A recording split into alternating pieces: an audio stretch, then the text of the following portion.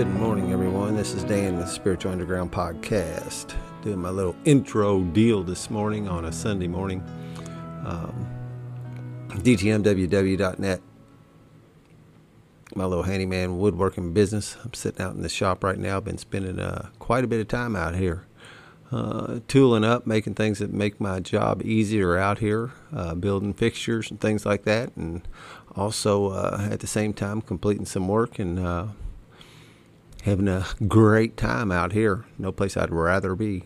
Well, I got two places two places that are no place I'd rather be. Down at Fargo or in this wood shop, and I'm fortunate today that I get to spend most of my time at either one of those places if I choose to do so. If you're just tuning into this podcast, it's a primarily 12-based recovery podcast. We do explore other avenues of recovery.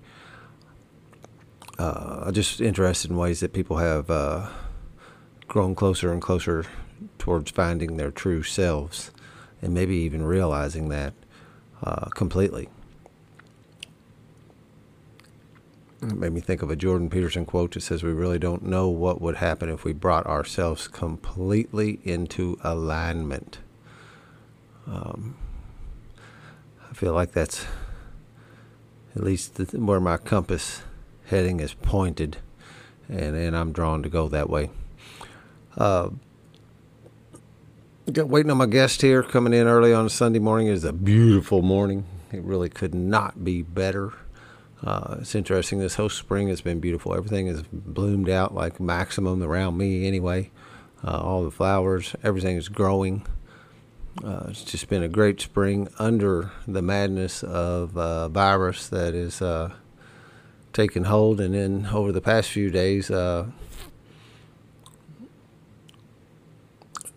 really don't even know. I'm really struggling with labels, but some civil strife and rioting, peaceful protests here in Louisville and I guess all over the country concerning the unfair treatment of a certain segment of our population. I want to be real careful on my language there because I get it, but I don't really get it. I am not capable of fully getting it. First time I was ever really pinned against the wall with this white privilege thing was during a Mankind Project exercise. And all it was meant to do was stretch us and look at, where we are as individuals. Where are you? And that's something I would kind of want to that concept is something I kind of want to reject. Don't know why that is. I guess we all just want to reject any kind of criticism, anything that might put us in a bad light. I don't want to look bad, right? But I do know, and I've said it here before, just being I was born into a sweet spot, have a lot going for me, and it's only because of where I was born. I had no choice in the matter there. I landed in a home that provided me a lot of privilege. I took advantage of some of it. Hell, I guess I took advantage of all of it because it allowed me to do that little dance with the devil on the drugs and alcohol for a long time too, and not get in trouble for it really till the end. I know that I received some advantage just from being, and pardon me here, but I'll just say it because I believe this is the truth, and my wish to be humble, I'm gonna set aside for a minute. Being a tall, fit, white man who is decent looking with a really good smile buys me a lot, and it has nothing to do with my character, nothing. It's just the visual presentation opens doors for me that are not open for some others. I would have no idea what to do about that. I'm certainly not going to feel any shame for taking advantage of it. Be like a pretty girl making herself ugly. Pretty girls have an advantage in places. I don't know what to think about it all. I do know that my inner being has been struck the last few days, and I feel a whole lot of uneasiness in my core.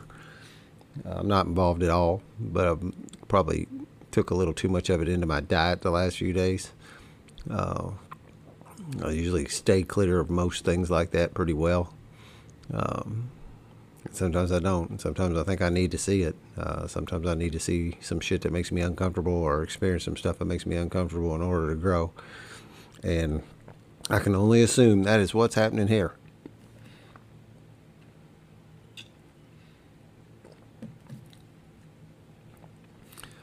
Big pauses, because I frankly don't know what to do to fill this airtime. I'm just going to probably sign off here.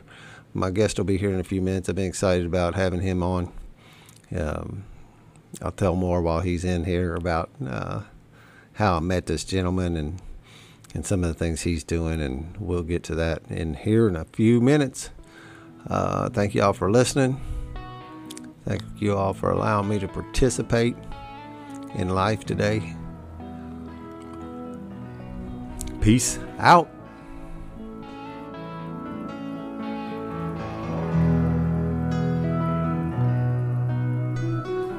Hey, welcome everyone. Welcome again. This is Dan with the Spiritual Underground Podcast, coming to you from my little wood shop in my backyard, DTM Enterprises. Guest has arrived. We had a little chit chat. I always be a little careful that I don't talk too much. I can end up, I lose a lot of good content before and after the podcast. I say a prayer, and I just did it to that higher power, God, whatever you want to call it, will help us to do this and say what's said. And then I have to trust that what we say is what we were supposed to say. I have to trust that happened.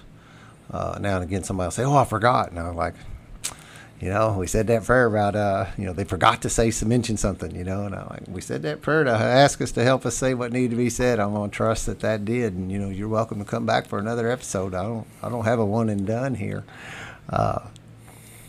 But I do that. And, so I figure that stuff that happens before and after didn't mean to be on there either. So, I always like to tell a little story about how I met my guest. Sometimes, like last time around, the gal I met, I had a guest in my last week's guest, the podcast that come out this morning. I met her in the driveway. She reached out on a call once in a while. I put it on Facebook, looking for guests, trying to increase my perimeter, get somebody that I don't know once in a while. And so I've met a number of people in the driveway as they were coming up, and I didn't know what they looked like. Maybe I might have sneaked in and looked at a Facebook profile or something like that. And I also trust there that when I put that call out that I can trust who the universe sends me. Mm-hmm. But I met Henry here, and I'm relatively sure because his face looks familiar to me from before. I'm really good with names and faces, but so we might have bumped into each other at some point over the years or whatever. But was as I walked into my Mankind New Warrior Training weekend, you were the doorkeeper. And I won't want to go into that too much, but I did know that when I walked up, I have a thing today where when I run into people, I see in their eyes and I see an energy that is attractive to me or whatever. There's something there that I like. I don't know what that. For the longest time, I had a little issue with that. Like if it was a man, I had a little issue that I would want to suppress that, that wasn't okay, And I don't do that so much anymore, and I just knew that I was in the presence. It felt like in the presence of a safe, solid dude. That's the thing that I feel sometimes, and that's the word that I can best use is that I feel like somebody that has some solid energy, that I can feel safe around. And instantly, upon looking into your eyes, I felt that way that day, and that was. We were just talking before the podcast that this past retreat weekend was maybe one of the most, well, it certainly was maybe one of the most powerful weekends I've ever been a part of, and certainly that New Warrior Training weekend, that initiation weekend in Mankind was would be right there with it, because a lot of what we did at the retreat mimicked some of what I learned what I've learned in Mankind, and And I just love when I get to be a part of something that impacts my soul. It's just, who'd have thunk it, right? How you doing this morning, man? Good. It was cool meeting you that day, and yeah, that was a awesome weekend. I felt the same about you. Not so much in the first moment that we made eye contact, but certainly throughout the weekend, I was watching you, and I saw the same kind of energy, and this. I don't know if you know this. You have a light around you.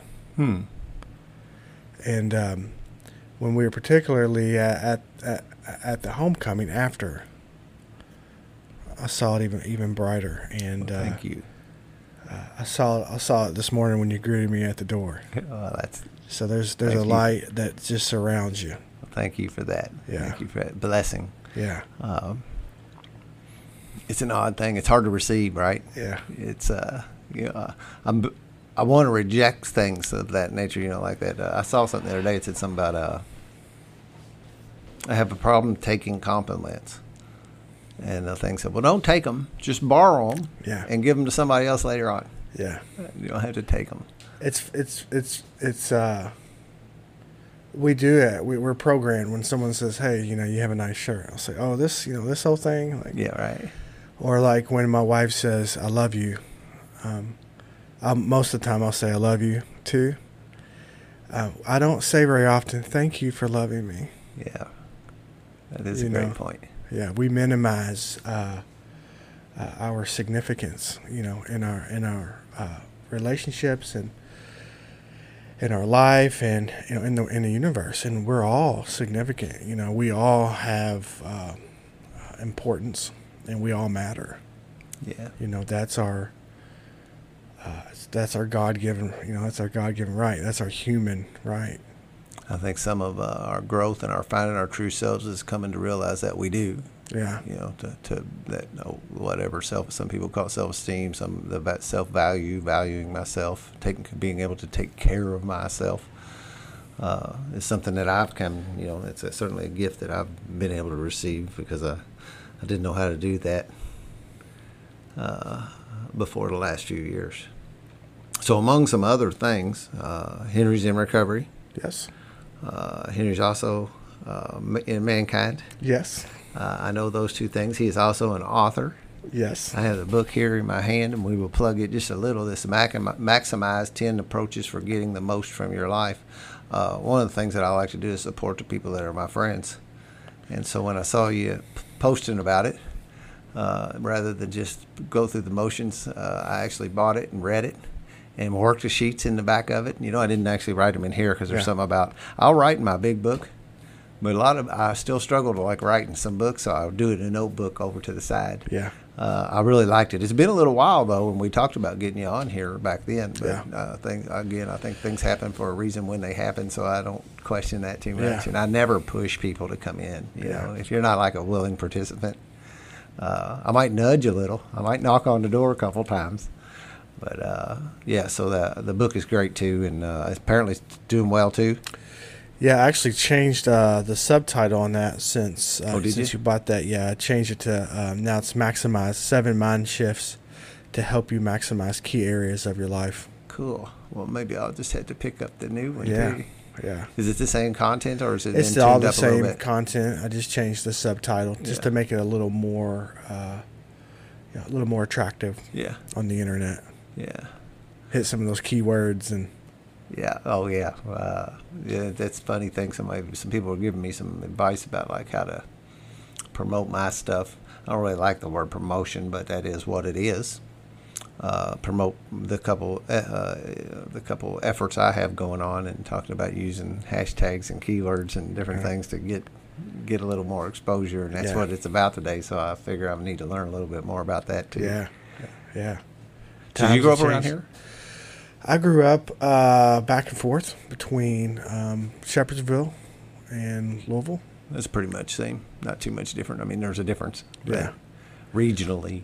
Yeah. Yeah, they're maybe, 30 minutes apart, but Yeah. it seemed like every year I was going back and forth growing up. What was that about? Addiction, domestic violence, my parents' toxic relationship, and then it ultimately it severed. Mm-hmm. So we moved. The first move, I was maybe about 6, and we moved from Louisville out to Bullitt County, and really to get away from my dad.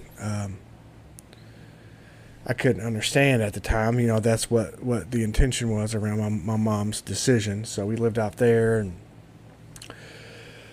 we lived out there for maybe 6 or 7 years, and then we moved to Louisville, and then just so many moving pieces and instability. Growing up. Unsettling. Yeah, my dad struggles with mental illness, and he struggles with alcoholism, and he got cleaned up for a bit. And as we moved to Louisville and he got cleaned up, he moved back out to Bullitt County. He's from Louisville. And at that point, my mother became very unstable, and so I was living with my dad for a few years. And then, my mom made some choices, healthy choices, and she was getting better. It was really weird. It was like, as my mom was doing good, my dad was like literally in the gutter, homeless. And then as my mom's inability to handle her own stuff, and as she sort of declined, my father would sort of hold it together just long enough for my mom to get her shit back together again. Interesting. Yeah. I just now put that together. So it was really about as, stable that it could be, which is really,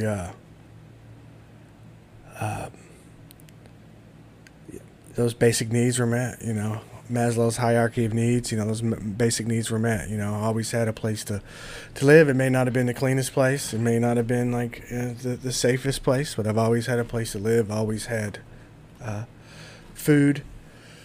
May not have been the best food, Yeah. May not have been within the expiration date, but there's always food there. And I learned a lot in that. It was really, really difficult, really challenging childhood. Were you the only kid, or do you have siblings? I have a sister. She's 4 years older than me. She also identifies as being lesbian. And that goes far back as, I can remember. She was really like connected with that part of herself, her sexuality. And so we were poor, and my mother dated a black guy for many years. I still stay in contact with him. He's, other than him, let's see, I want to be honest and authentic, but also know that once this goes out, like, people that support me might listen to it, and I don't want to. Totally get it, man. I'm glad that you give that some thought, because I always worry about people. There's been a couple times that I had a big scare once where a guy had said something. I'll just say that he's always been really good to me. He's always checked in with me, and he was always a strong presence as a child. I'll say that. So we lived out in Bullitt County. And, I was, according to my clothing, I was husky. Talk about body shame for guys, right? Yeah, right. We were poor. My sister, is a lesbian. And my mother's, in this relationship with this black man that's living with us.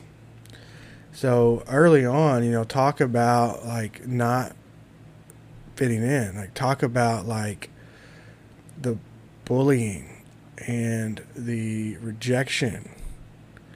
And I had a friend one time, really close friend. We played, youth sports together and everything.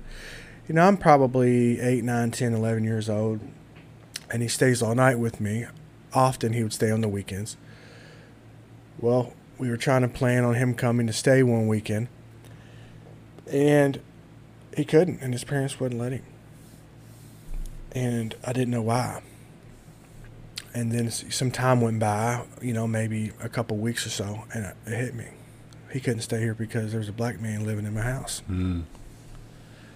And it really made me mad. Yeah, it really made me mad. And I, looking back, as painful as it was, I mean, that is just really good life experience to be exposed. And all of my privilege early on to really be exposed to a sense of diversity when it wasn't any diversity anywhere outside of my house, you know.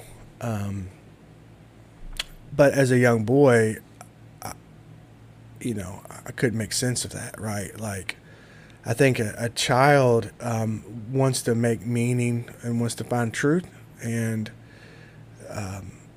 the brain is very concrete. It doesn't really think very abstract until we're about 11 or 12 years old. That's why young children can't comprehend what death means, right? Or even now, like my daughter, if I had a ball and like I put the ball behind the couch, like she thinks the ball is. Am I good here? You're good. Okay. I refilled my coffee. Like, why are you walking towards me? I'm sorry. I should have. Yeah, it's all good. So, like, in an example, Gone. yeah, the ball's gone, right? Like when mom gets up and goes to the other room to my daughter, like, my wife's gone, And so I was looking for meaning, and about the only meaning I can come up with was, this is my fault. Like I've got a role in this. Like, take on some of I'll it. take the blame. I can't blame mom. At this age, I can't blame, my absentee father at this age. I can't blame my sister, right? Because why would they put me in a position to subject me to some kind of harm, And so I think early on I really struggled with my whole, that's really where my whole negative belief system just started to take off, and people pleasing very early on. Doing things not because it felt right, but doing things so that I would be accepted. And so really, like, by the time that I got into high school, I was this chameleon, right? Right. Yep. That I could be whoever I needed to be to get my most basic needs met, which is like, on a positive side, is like a really good strength. Yeah. Yeah. And it serves me well today when I'm conscious of it, right? That, just 2 nights ago, I was downtown protesting, right? For justice and for equity and equality. And so that part of me, when I'm conscious of it, it is a very good strength. I mean, it's one of the reasons that I'm able to build such meaningful relationship with all of my clients and people that I meet in recovery. Right. But early on, it was really about survival for me. I didn't consciously know any of this, but I developed that way of cultivating a sense of intimacy, which was really a delusion, to avoid facing rejection. Right. Yep. I get that. I can relate to all that. Yeah, I think the biggest fear is fear of rejection, fear of abandonment, and I think people use those loosely, but it is like ingrained. I mean, it affects our brain functioning. In a sense, we are really powerless to it, like what it does to the mind and the brain. It will take actions that are completely contrary to our soul. Yeah. In order to dodge rejection. We always like to preface that, or throw that into that I do better today. Yeah. But I can look back and see where I said yes to things that were completely. I knew. I always say that there were a lot of times in my life where inside of me I knew I probably shouldn't do this. Yeah. There was something in there, but it didn't matter. That fear of rejection and that to be a part of overrode any of my more common sense. Maybe I don't know if that's. Well, I didn't have the basic emotional literacy, right? To be able to ask for what I need and to be vulnerable and to talk about my feelings. And some of that is just the conditioning for me as a man.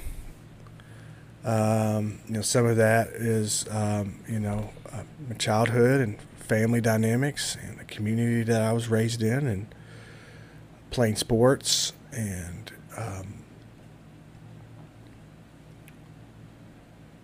there was something else that I was going to say as you were talking. And so I think like my addiction to drugs and alcohol, as I really look back, much more open-minded, today, is in a way I was just replaying that whole cycle of rejection and abandonment with a substance, and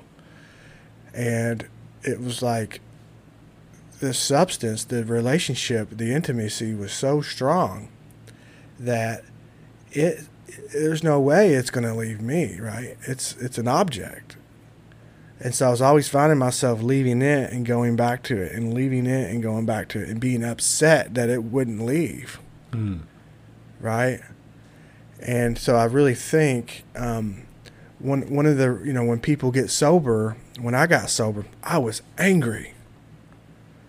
You didn't say I couldn't cuss. No, we can cuss. Okay, great. Yeah, great. no, this is a full open. Good. It's rare that I have somebody in here that doesn't. Cool.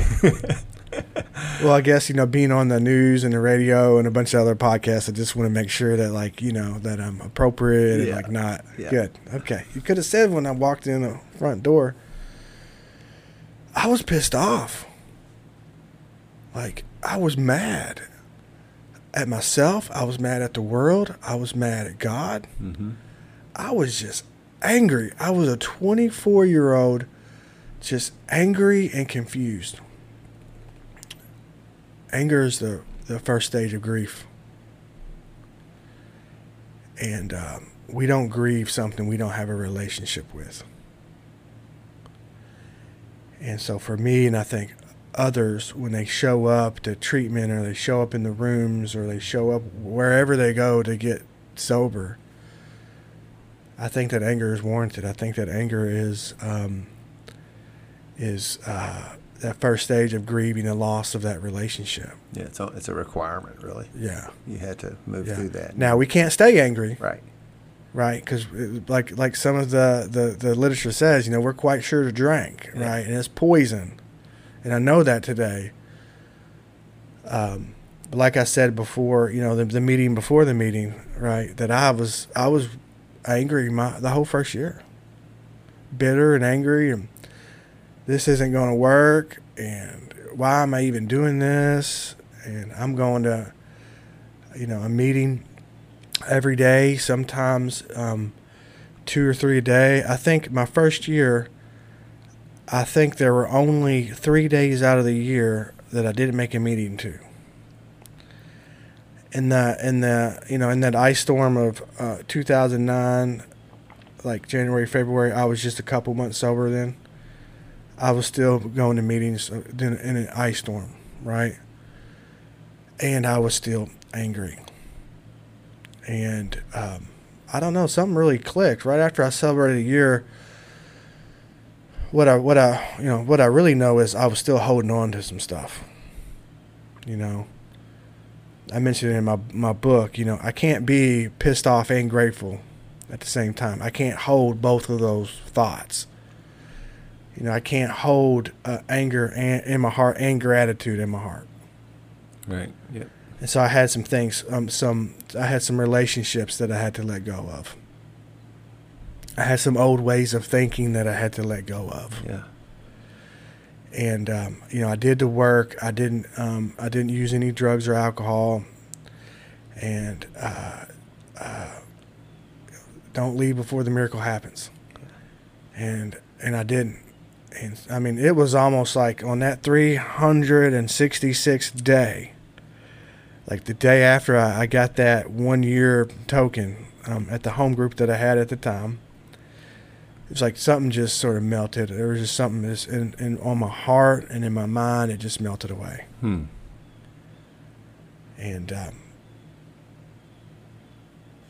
I would have liked to say that since then that I didn't really have to do any work, but I think some stuff moved out of the way so that I could do some more work. And even today, 12 years sober, doing my work, working with a sponsor right now, I meet with my therapist once every 2 or 3 months, and I do men's work, and I'm at a place now where I can really do the deep trauma work that I experienced as a young child. And, some of the stuff certainly has been on my 5th steps and 4th steps throughout the years, but the healing, it's just like all the work that I did prior to this moment got me prepared to be able to go within, to do the work that needs to happen within myself, to find that deep healing that couldn't have happened before this moment. And I'm so grateful for that. And it's a typical thing you hear, this, and and I think we maybe take some shame, or we take on some stuff about the fact that we're unable to deal with something at a particular moment in our lives, Yeah. And I personally, and because I have a lot of good people around me that help me see things that I would otherwise not be able to see, I think about how fortunate I am to have so many great people in my perimeter that help me grow, and we're all on a similar path that show me that maybe I'm just not ready to look at that right now, and to not sweat it too much, and just continue to be open to it when it comes. And I feel you on that, because there's some things that I certainly wasn't able to look at my first time through the steps, that the second time I was able to look into a little deeper, and then there's some things, there's a particular thing that continues to, I don't want to say haunt, but there's something I'm having trouble growing past, and I keep getting opportunities to deal with it some more in a deeper way. And it seems like every time I go into some kind of every time I walk in the door of some uncomfortable growth situation where I have this opportunity to do something like a Mankind Weekend or like yoga teacher training and other things, that will bubble back up, and I'll get to shave a little more off of it. Yeah. And then and then the universe also has allowed me some opportunities to meet with the individual involved and sit down and have lunch, which shaved some more off of it, and I had to, and those things are frightening. They just are. I don't really want, there's something in me that doesn't really want to work on it. But I keep on being open and allowing it to happen. I almost had to coach myself. Okay, I hear you, push it down, no, let it up. Just let it go of it and let it do what it's going to do, and walk with it. Yeah. So that's I don't know. At some level, it's been in, I go in rabbit holes. Yeah. In places, and I've been, before our retreat, I went into a big Joseph Campbell hero's journey rabbit hole. And I like that. I mean, I don't fight it out. When I say rabbit hole, it's the only term I can use, but I will absorb everything I can about it in it for a little while. And that whole cycle we do of getting to know ourselves better, hitting a hurdle, working through that, coming back around, and whether if it's a new hurdle or maybe new portions of an old one or an old one or whatever, and it was okay, that is just that's like a fundamental life thing. Now you can either run from that, you can either run from it, or you can walk into it, and your journey's going to be a lot different according to which one of those two you choose to do. Yeah. And I just, whatever I'm faced with, whatever I'm wanting to grow through, I just have the hope and the possibility that I'm doing this to be a better man. Yep. And I'm a better man because of that. Right. Yeah. Yep. be a better version of myself day by day, Yeah. whatever that is. And Yeah. I'm not sure, right? I have to be open to whatever that outcome Yeah. is, and don't put up too much about what I think that should look like. Yeah. People ask me what a lot of people will see that, because that's what the first thing I saw when I ran into some people that were involved in Mankind. I didn't know what it was, had no idea. It's just something I saw, kind of like that glow you were saying. Yeah. I saw something that was different about this guy that guy didn't have, you know, and I started paying attention to that, and I finally asked, you know, what's up? And they told me about this, and it was and I frankly wasn't ready. There was other things going on in my life, and as interested as I wasn't ready yet, and I knew it. Say what was happening is I kept on looking over at the door, and it was only cracked. It wasn't open. Mm-hmm. And then when last fall, I went to one of them open circles and sat around, and I looked over my shoulder at the door, and it was open. I said, okay, cool. And people now will ask me, well, what is it? And my best answer is men helping other men become better men. Yep. And leave it at that. You should experience it if Yeah. you choose to do so. Yeah. It's really powerful. It complements my recovery really well. And it's created so much of how I want my life to be in every part of my life. You know, from what I'm passionate about and my true self and my own healing and being empathic and supporting others and speaking my truth and setting boundaries. So it really it interweaves with my history and recovery just really well. Yeah. Yeah, it's Really well. definitely made me a better man already. Yeah. And I saw some real quick fruits of that too. And one of my ways that I felt an immediate impact was in my sponsorship. I felt an immediate impact in my ability to communicate and listen and be way more effective in that. And I know that it's because of my Mankind experiences. Helped me see some things that I couldn't see about myself. I'm pretty open to whatever you want to talk about. I do have like a couple things. Like I was just curious about what. I'm assuming that you became a counselor after getting sober. And Yeah. So, my mother graduated from high school, and I don't think my father did. My father had a choice when he was about 17. Go to jail or go to the military.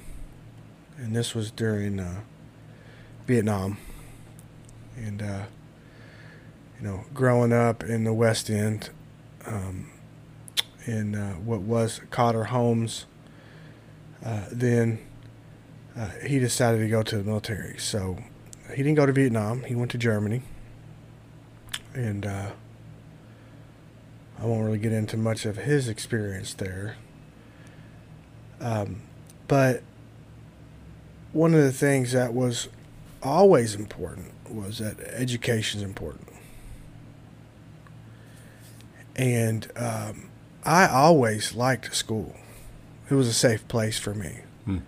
And for the most part, I made good grades. Even, I was a sophomore and I was full-blown addict, still made, good grades. And I was getting high on the way to school and getting high at lunchtime, and still was somehow or another able to pull off good grades. And drinking and pills and acid and all of that stuff in school. And so, like, when I was in high school, I didn't really cut school too much. I never really left school early too much. It's like, because whatever I would cut and leave school for, I'll just have it with me, And So I graduated high school, and actually I didn't really graduate. I got expelled from high school a month into my senior year for trafficking marijuana. And so I went to an alternative school. And because of where my grades were at, I only needed 2 months at this school in order to get my diploma. So I did that, and really just was like not in school while but all of my friends were still like waiting to graduate. I was done like 6 months before then. So I'm like, I think I'm just going to use this time to get real good and high. So I'd be like fully wasted by the time they're like out of school, you know, for the day, right? Yeah. And education was important, and because I was a chameleon, like I got along with everybody. So I had like my own, a little piece of me was tethered to everything that was going on in everybody's own life, right? And I would use that to like pull me in whatever direction like I thought was going to serve me the best. And so all my buddies and all my friends that I would use with, like really use with, I would try to have a conversation with them like, so y'all going to college? You know, they weren't really hearing it. They didn't really, you know, college wasn't for them. They were just barely even getting through school as it is. But in other circles that I was tethered to, the athletes and, you know, the kids that had money and, you know, the kids that were smart and, you know, how we have our own little sort of social groups. College, they were going to college. So about this time, I was just turned 18. I got a job at UPS, and so I decided this is my way to college. So it took me 6 years, full time, every semester, to get a 2-year degree. And I transferred to University of Louisville in May of 2008, and by this time, you know, my flavor of choice was alcohol, marijuana daily, and OxyContin. And I'd really I would go through phases, you know, for like a year. It'd be like meth would be like my drug of choice. I got to this place to where I could really function on a high level of opiates and feel good about, you know, being high and being able to function. And I could really smoke as much pot as I wanted to, and I could really drink as much as I wanted to. And so, again, I was tethered to somebody else who was at U of L. It was a girl.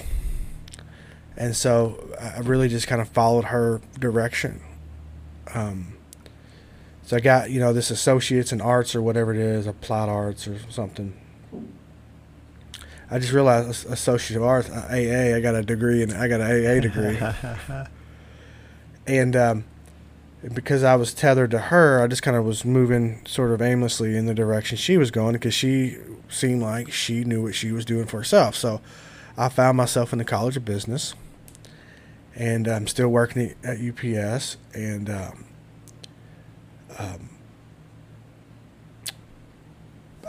failed. And this was October, like maybe October, November of 2008. I done moved on from her, and now I'm tethered to this other girl, and she was kind of tethered to me. I mean, that's what it felt like, and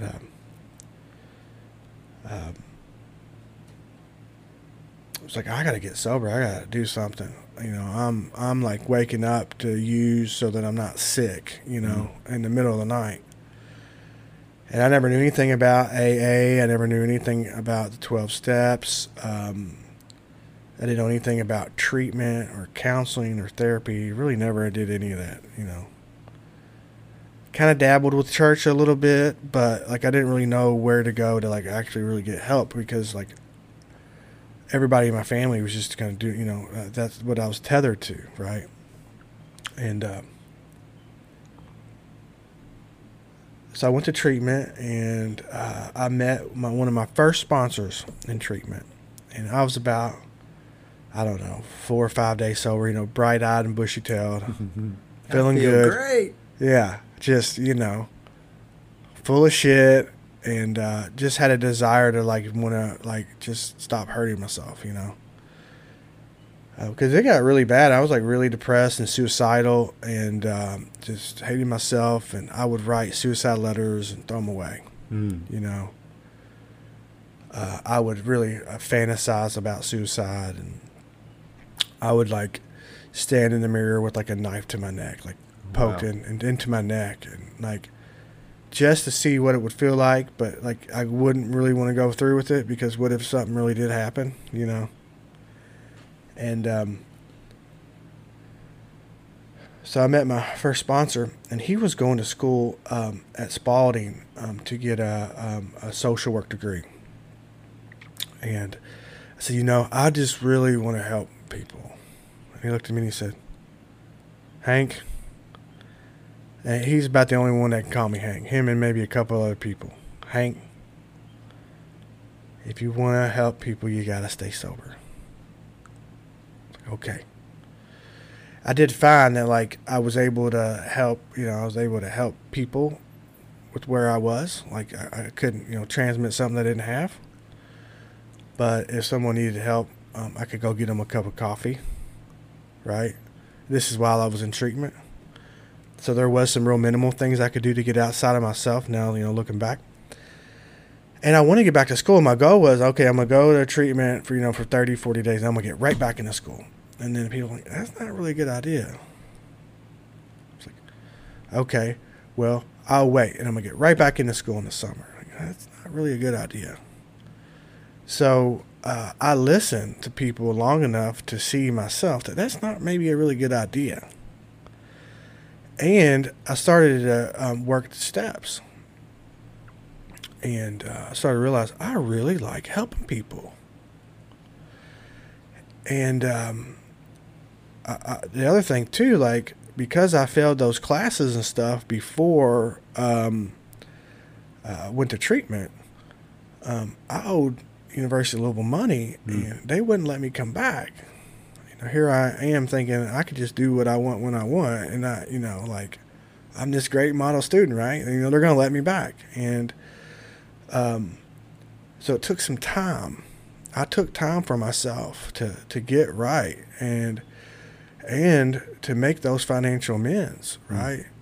I think in recovery, it's so important, not just those direct face-to-face amends, but to really earnestly make those financial amends. Because if I get sober and I say, I want to be a homeowner someday, okay, what do I have to do to make these financial amends to be able to get there? Or I want to graduate from college someday, or I want to learn a trade someday, or I want to have my own car someday, or I want to just rent my own apartment, right? I mean, there's things that we must clean up if we want to live this life. Yep. And I think a lot of times that financial piece, it gets minimized. Paying our creditors back. Yeah. Paying, mom back. Paying the people and the places, the institutions that we owe money, paying them back. Well, it's I owe them too much money. It's not going to matter anyways. It took me every month for the first 6 years of my sobriety, every month, paying some creditor until finally, right when the month that I celebrated 6 years, I had the last one paid off. Wow, very cool. It takes some time. I'm still working on financial amends. That was one of the biggest wreckages in my past was the credit card debt and other kind of things I ran up. Yep. And so I paid U of L back the money, and I started to explore what social work would be. And I just wanted to help people. And so I took a couple classes and, just listen to other people. And along the way, I was really no longer sort of just tethered, I had a choice in the whole matter. Now, I might roll with some people and we're on the same mission. We might be heading in the same direction. But, if I need to fall back or if I need to go this way or if I need to get ahead of them, I can. I'm no longer really tethered, That's liberating, Yeah. That freedom from bondage, not just to myself, but the freedom from bondage to other people, And I'm not saying that like it doesn't show up ever, right? So I went and I got my bachelor's degree from U of L and Kent School of Social Work. And I just wanted a degree, in my family up to that point, no one had anything past a high school diploma. So the fact that I got a damn 2-year degree while using, I was like I was like the patriarch of the family, and I would use that like I'm working and I'm in school and I got this 2-year degree. I would use that for like, well, he's not that bad. Yep. I get that completely. I would do just enough. I would do just a little bit more than you would be doing, just so that I could get away with whatever I wanted to get away with. Yep. Yeah, I used a lot of justification in had a job for a long time. I got good grades. I have a wife and 2 cars and 2 kids and a guy that has if you have a problem, you don't have what I have. More coffee? More coffee. It's good.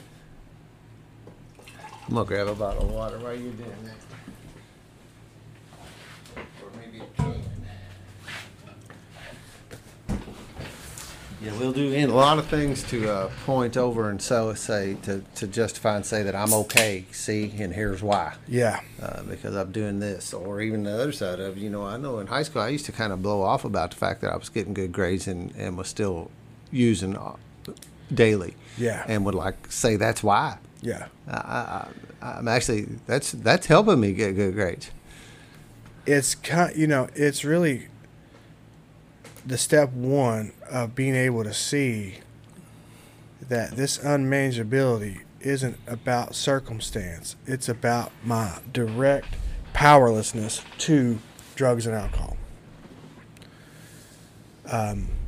I think that when I got sober, I think when most people get sober, they can look at their lives and see life's fucked up.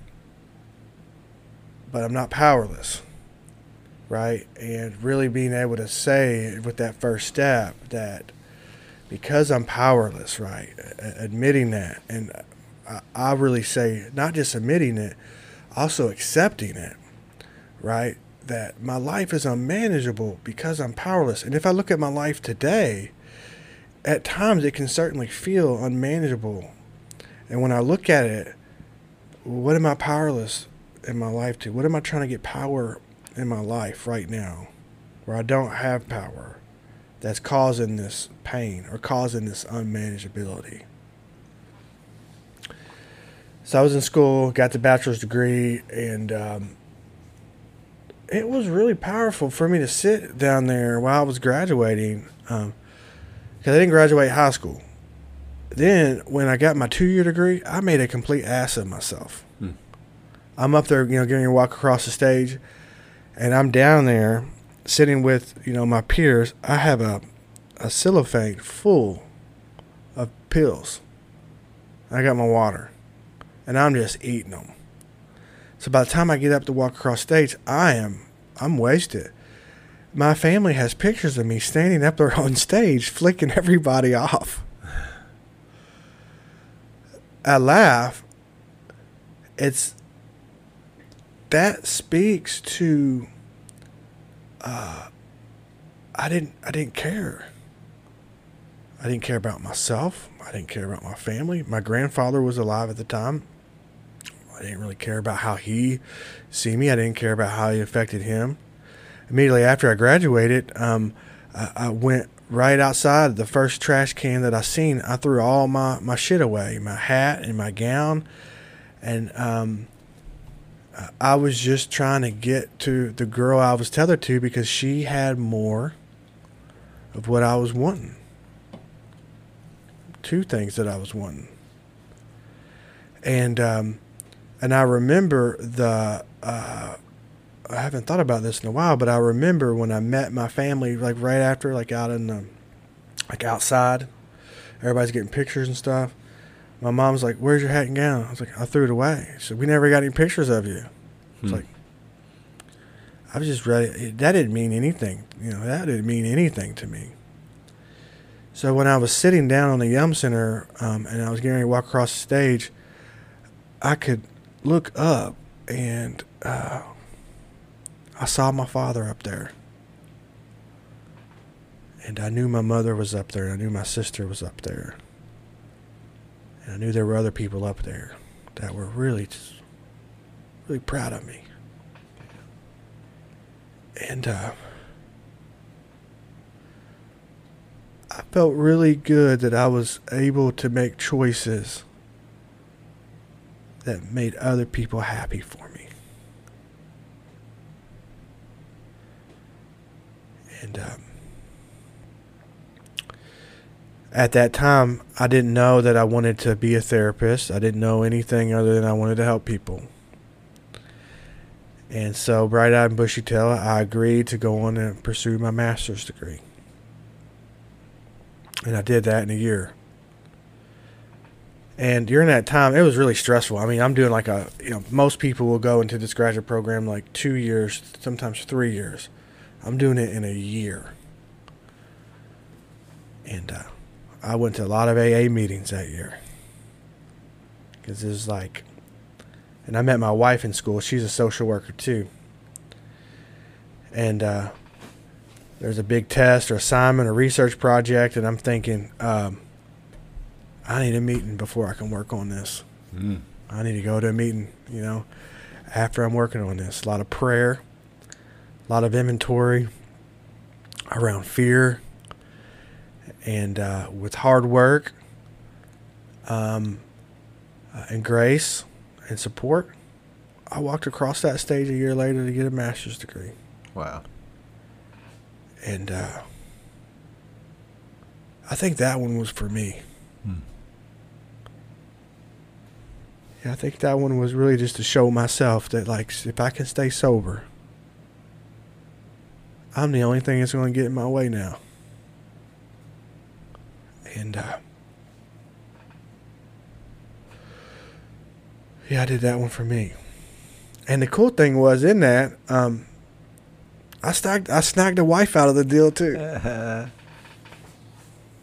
So you met her in school. Yeah, she's wonderful. She challenges me, and she's loving. And like when we went to protest on Friday night, I got a text when I just got down there. She said, "Look, if you get arrested tonight for protesting, I can't come get you till Monday." It's like, I love you so much. She's great. And she's not, one of us, but she gets it. She gets it. She makes space for me to come do things like this because she knows that it's important. That is great, yeah. And even when it's taxing, she'll say some stuff and she'll challenge me, but she'll also hold space for me to figure out. So I got my master's degree, and I worked in treatment centers in Louisville, addiction treatment, and learned a lot, and was working towards certifications and licenses and just getting really good at what I do. And I worked at most of the treatment centers in Louisville, and I've held just about every position you could think of other than like a cook. I mean, I was an entry level. The cool thing is when I got into graduate school, my field placement or practicum or my internship was at the same place that I got sober. And I remember when I walked into that house, there was a sense of, I'm here for the house. Like, I'm not really here to get the hours, even though that's really why I'm here. And I remember the first time that I went back as a student or as a staff, the first thing I did was I walked up them steps to that first room on the right. to the bed all the way by the wall. Hmm. And it took me back. I think I said my first real authentic prayer, kneeled by that bed, that I said maybe in my whole life. And I remember arrogance, maybe naive. But I remember once I got acclimated to the system there, and I was like in there doing my thing, and I always made sure who was in that bed because they were going to stay sober. Oh, yeah. That's a good bed you're in. Let me tell you. Yeah. And I remember when the first guy that left AMA, it crushed me because, you know, that was the bed that, you know, like that played a role. Yeah. Lost the streak. Man, you Yeah. broke the streak. Yeah. And I've done everything from like a basic entry level, you know, chemical dependency tag to a counselor, a clinical director at a place. The last position I had, I was executive director. Hmm. And having the clout was really cool, and the like perceived power, I kind of like I could feed off that. But it was getting me away from really helping people the way I wanted to, and some organizations are challenging to work with. Yeah. And so I made the decision to resign and to work for myself, Lucas Counseling and Consulting LLC, where I do a lot of different things. Most of what I do is therapy, not just with addiction. I mean, I wrote treatment programs for some treatment centers in Louisville. I wrote the book Maximize. I've done family, you know, I do family counseling, couples counseling, individual counseling, therapy, workshops, trainings. I like working for myself. I can do what I want. I can provide the quality of service that I wouldn't be able to if someone's, you know, I can be as creative as I want. I can work as much as I want. I can make as much money as I want. I can really, in the most ethical way, I can show up how I think is going to be best for the clients that I work with, the people that I work with. It's again, everything that I experienced and throughout my life has led me to that. Did you hear?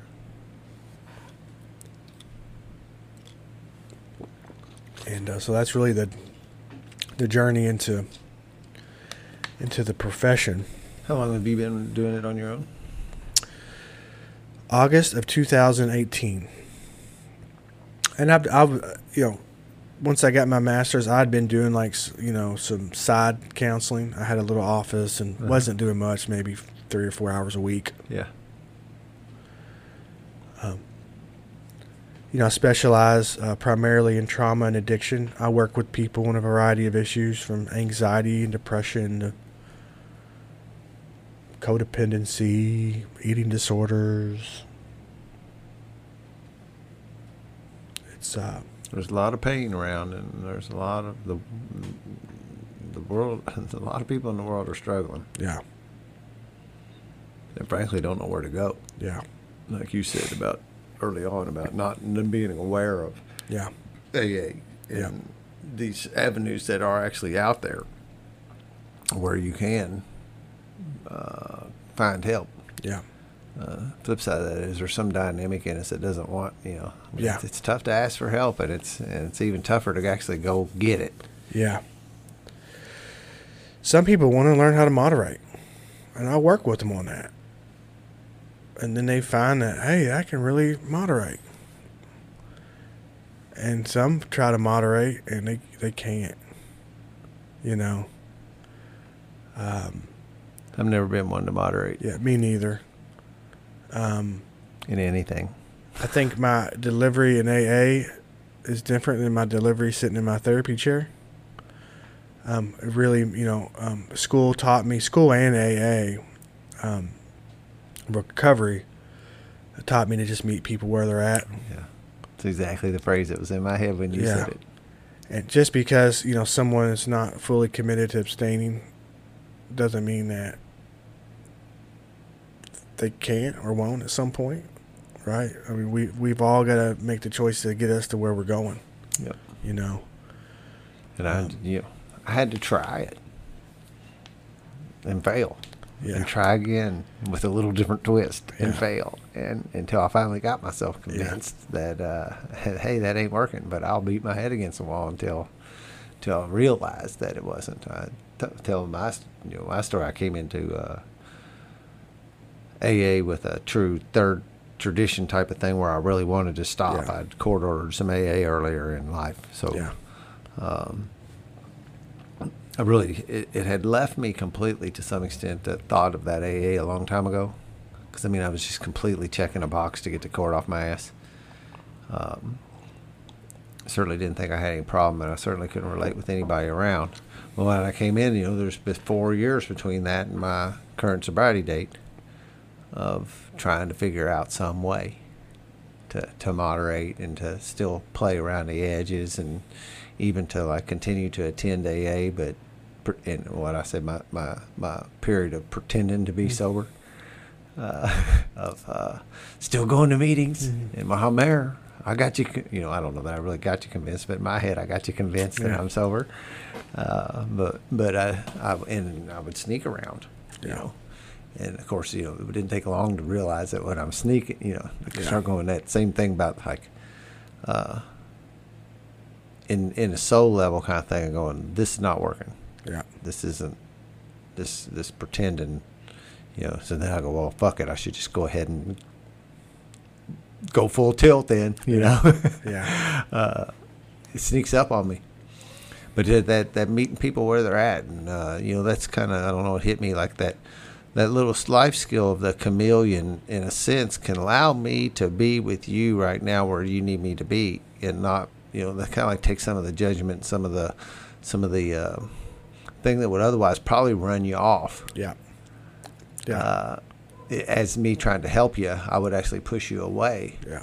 If I couldn't sit down and at some level use that trait to truly be with you, to be part of whatever's going on here. Yeah. And I guess we still use it all the time at some level. And it's all about being in front of it, right? It's all about being conscious and being aware of it. yeah. I mean, one of it's the things like about me today is if you meet me, no matter where I'm at, you're pretty much going to see the same dude. You're going to recognize me here and there, and I'm gonna look consistent. Yeah. That was not always. That was the difference between my old chameleon Yeah. and being able to be a part of whatever's going on. That's the other thing about being I say this little thing about when I come into a meeting of Alcoholics Anonymous, I identify as alcoholic. Yeah. If I was going to go, I'm fully qualified to walk in an NA meeting and qualify as an addict. Yeah. I'm fully qualified. And I won't do no ifs, ands. I will come in and be whatever I'll be one of you guys. Yeah. Because that's really what I am. Yeah. Just one of you guys. Yeah. I say this little joke about, if I'm going to go, if the Chicago Cubs allow me to come sit on the bench for a game, I would wear a Cubs uniform. I'm not going to walk in there in a Phillies uniform. So when I go to sit down in your group, I'm gonna try to do my best to be one of you guys, not be the terminally unique dude that needs to be different than everybody else. Yeah. I'm trying to think. I think I pretty much covered everything. Covered a lot. Yeah, you did. How about writing this book? What led you to? It took me, once I decided, it took me less time to put the book out than it did to write it. I mean, I spent more time not writing that book than it really took me. and the pain and turmoil of it being back there nagging. Like, you got this thing that you worked on in 2016. It's just sitting there, like, this is all shame that's keeping you from moving forward. What are you scared of? And very big risk and a lot of vulnerability to put this out there. I'm at the point now where it is what it is, but early on, like, because it'll be out a year, a couple months, so it's maybe been out about 10 months. And I would think about the end product, and just like I could just feel like my face getting red and my heart beating and sweating, like, oh my gosh, they're going to see me, and everyone's going to analyze me, and everybody already is all the time anyways.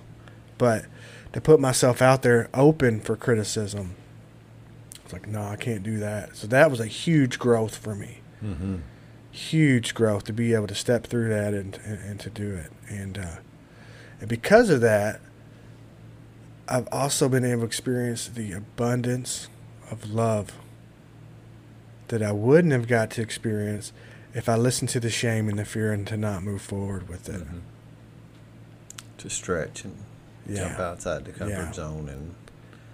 And I was bored. I was working at a place, one of the local hospitals, and it's like bored one day and 4 years ago, and was like, I want to write a book.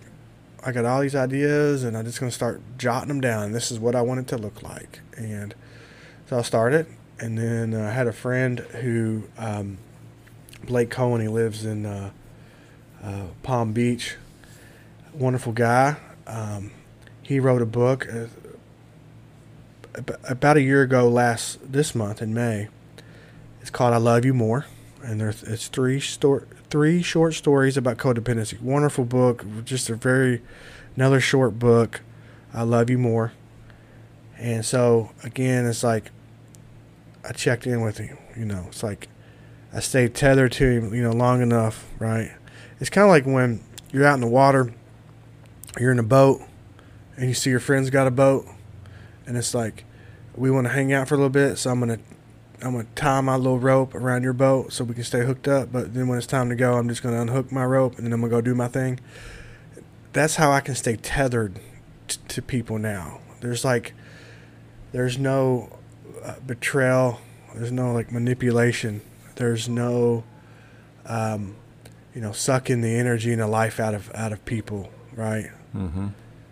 So I tied my boat to his boat, and he hooked me up with some people that he was working with, and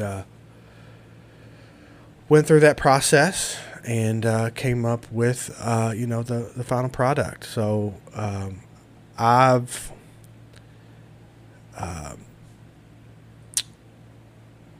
writing a book. It's just something that I wanted to do. I can do that.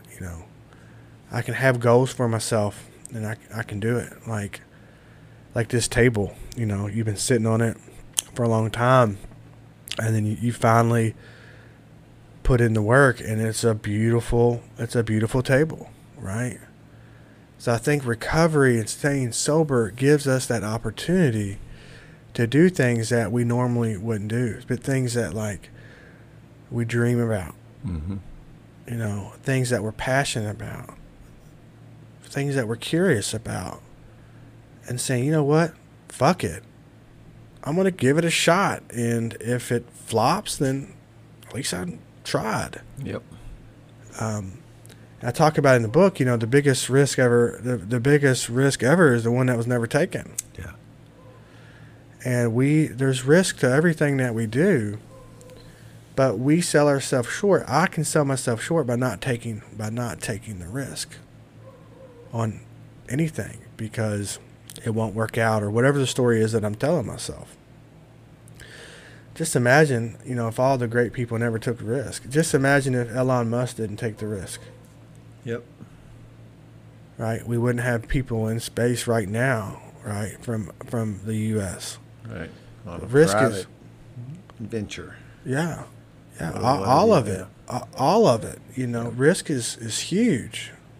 And it does. It stops so many people as you talk and get this opportunity. You probably talk to way more people than I do, but that seems to be the anchor point that keeps people stuck. Is these fears about it failing, or I can't do it for one reason or another, or I can't let go of the security I have over here in order to reach over to this. I hear it day in and day out of the I can'ts because of things, and I don't believe that. Well, when people say I can't, what they really say is I won't. Yeah. Yeah. Because my story goes right along that. Most of these things were things wasn't really me doing the stretch. It was, I had this job of 28 years that I frankly didn't think that I could live without. I couldn't live without the insurance. I couldn't live without the pay. I certainly couldn't survive on any less pay. And I would tell myself that time and time again. And then one day it got ripped out from underneath of me. And I was forced to find something else to do. And the universe gave me a little cushion and a little soft landing spot, so it wasn't quite as harsh. And and now I'm getting closer to doing the things that actually are inside my. If you have a hard stop to, let me know. That are inside my wants, and the things like sitting out here making. I would have told you I couldn't make a living sitting out here in this wood shop making things. It could be a hobby. And I'm getting to realize that, putting this podcast out here was huge, tons of fear of pushing that out there and worrying about all the criticism and rejection and would anybody listen and how much flack would I hear about, blah, blah, blah, blah, plus the vulnerability of putting my voice out here and actually letting you hear me was frightening. Yeah.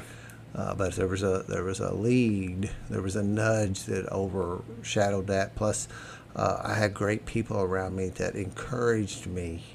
And that's probably the bigger thing in my life is having these people around me that encouraged me to be able to tell me that, you can do that, dude. And what's the harm? Worst thing it does is it flops. Big deal. Who cares? Yeah. Shove it out there and see if it floats. Yeah. Yeah. Yeah, we're interesting. People are interesting.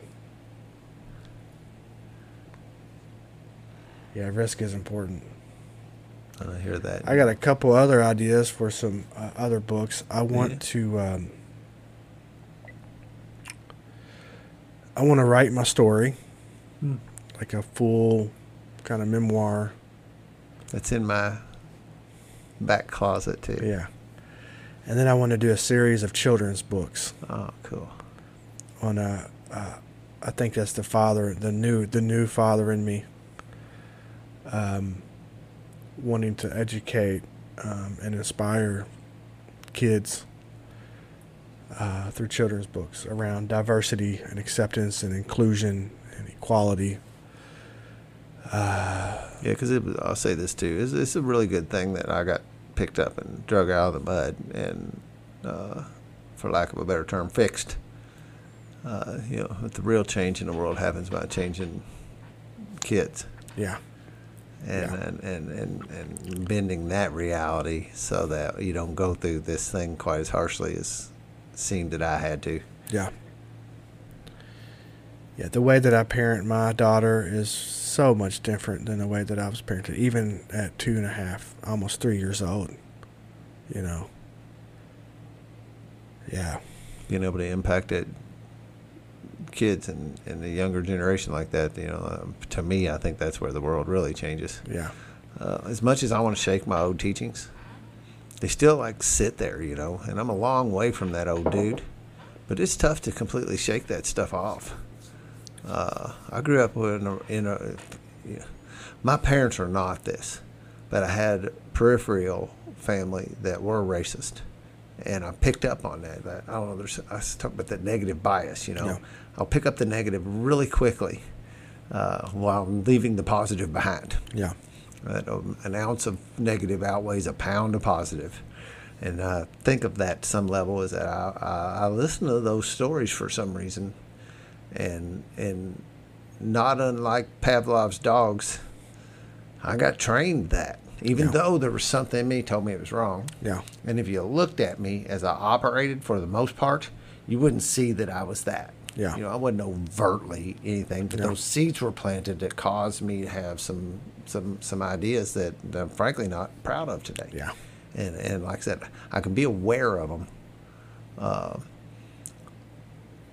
but I don't know exactly what to do. You know, with them. There's still that little bit of darkness lays back there. Yeah. You know, I Yeah. just keep on trying to shine the light on it. Yeah. That's all we can do. I don't know if that will ever fully go away. Yeah.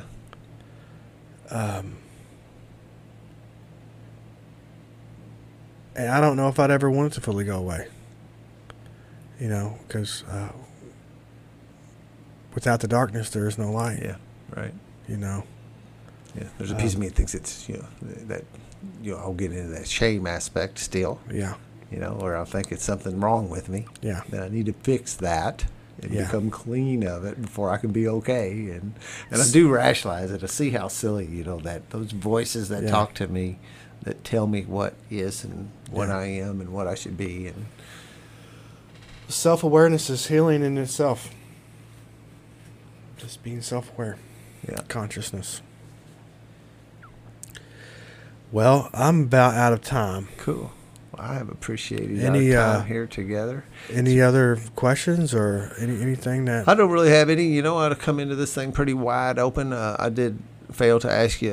You know, most time I do ask people if they have a hard stop because I want to definitely respect other people's time. That's Yeah. something I didn't used to do, and I try to do that today. And I trust that what gets said here is what was supposed to be said here. Yeah. And I do appreciate you, and I do thank you for coming here. I'm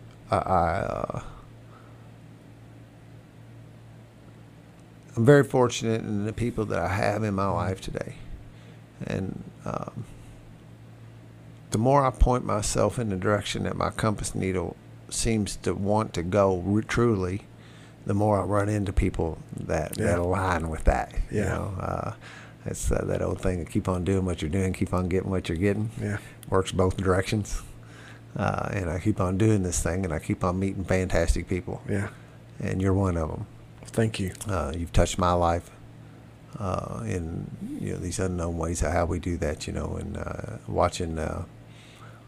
specifically watching you working that weekend, and the light you shine through that impressed me a bunch. And when I see somebody like that, I think it's I feel a need to let that person know today, and I did then, that you touched me that weekend. And always when that happens too, I'm like, I want to know that dude a little better. Yeah. And if nothing else out of this podcast, almost in a purely, no, I won't say it's selfish, in some kind of weird way, anybody that comes in here, the one thing that I get is I get to know somebody better. And there's some real fundamental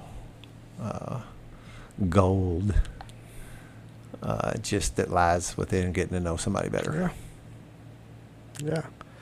Well, thank you for having me, and thank you for your commitment to your recovery and to the podcast, right? Because it goes both ways. Yeah. You know, my experience here with you this morning was I was able to touch some vulnerability and have some awareness of stuff that I wouldn't have experienced if I didn't come here this morning. That I wasn't expecting on the ride over here. Yeah.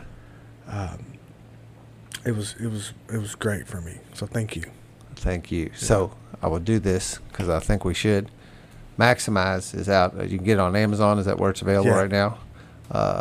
Henry J. Lucas. Sometimes you need to make sure you get the names of the authors right. I know that from my sponsor writing a book. If you don't add in that, you might not find it. And if you have any questions about finding it, please contact me because I can help you do that, and I'm plenty willing to do that. And what's the new because I have the old book, the new subtitle. Yeah. Can I give a shout out to all my social media and stuff too? You can give all that, right, brother. Website. You can find the book on my website, lucascounseling.org. If you ever want to reach out, feel free, Henry at lucascounseling.org, 502-694-2171. You can call or text. My Instagram handle is Lucas at Lucas Counseling. You can find me on Facebook, Lucas Counseling and Consulting LLC. The book's also available on Amazon. The book's called Maximize 7 Mind Shifts to Maximize Key Areas of Your Life. Henry Lucas. Thanks for having me here today. Yeah, thanks for being here. Yeah. I always close this thing up with 2 statements, and everything I know is given to me, right? Somebody gifted me with the knowledge I don't have any of this of myself necessarily. One of them comes on an email, and the other one is a dear friend of mine handed me, and I still use it today, and it just come natural. Now sometimes it ends up being attributed to me, and it's not mine. I say, and I believe it. If you're not having a blast in your recovery, it's your own damn fault. And thank you all for allowing Henry and I to participate in our recoveries today. It means a lot to me, and thank you all for listening. Peace out.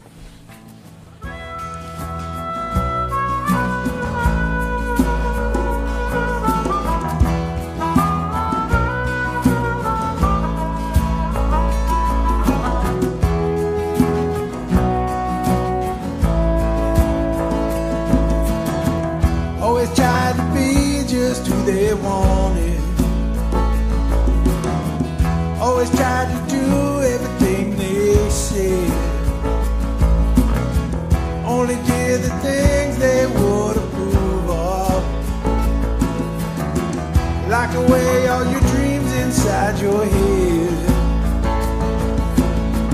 Year after year you try to be a good girl. They never failed to point out when you were bad. Stuck to the program like a robot. Became a trophy for mom and dad. But inside you want more. Everything you've been waiting for. Looking for that open door. So every day when you're praying, in your heart just keeps saying, let go and fly. Let go and fly. Spread your wings to the sky. Let go and fly.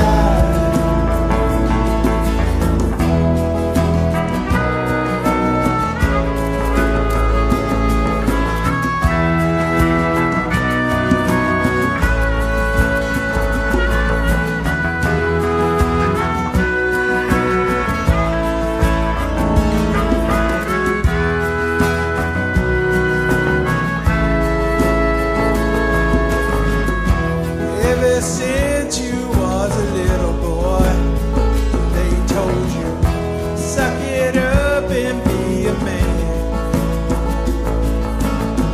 It's time to put away your baby toys. Make your mom have a plan. They said, boy, you're just a dreamer. When they saw you looking at the sky, you must work hard, be an achiever, and never let them see you cry.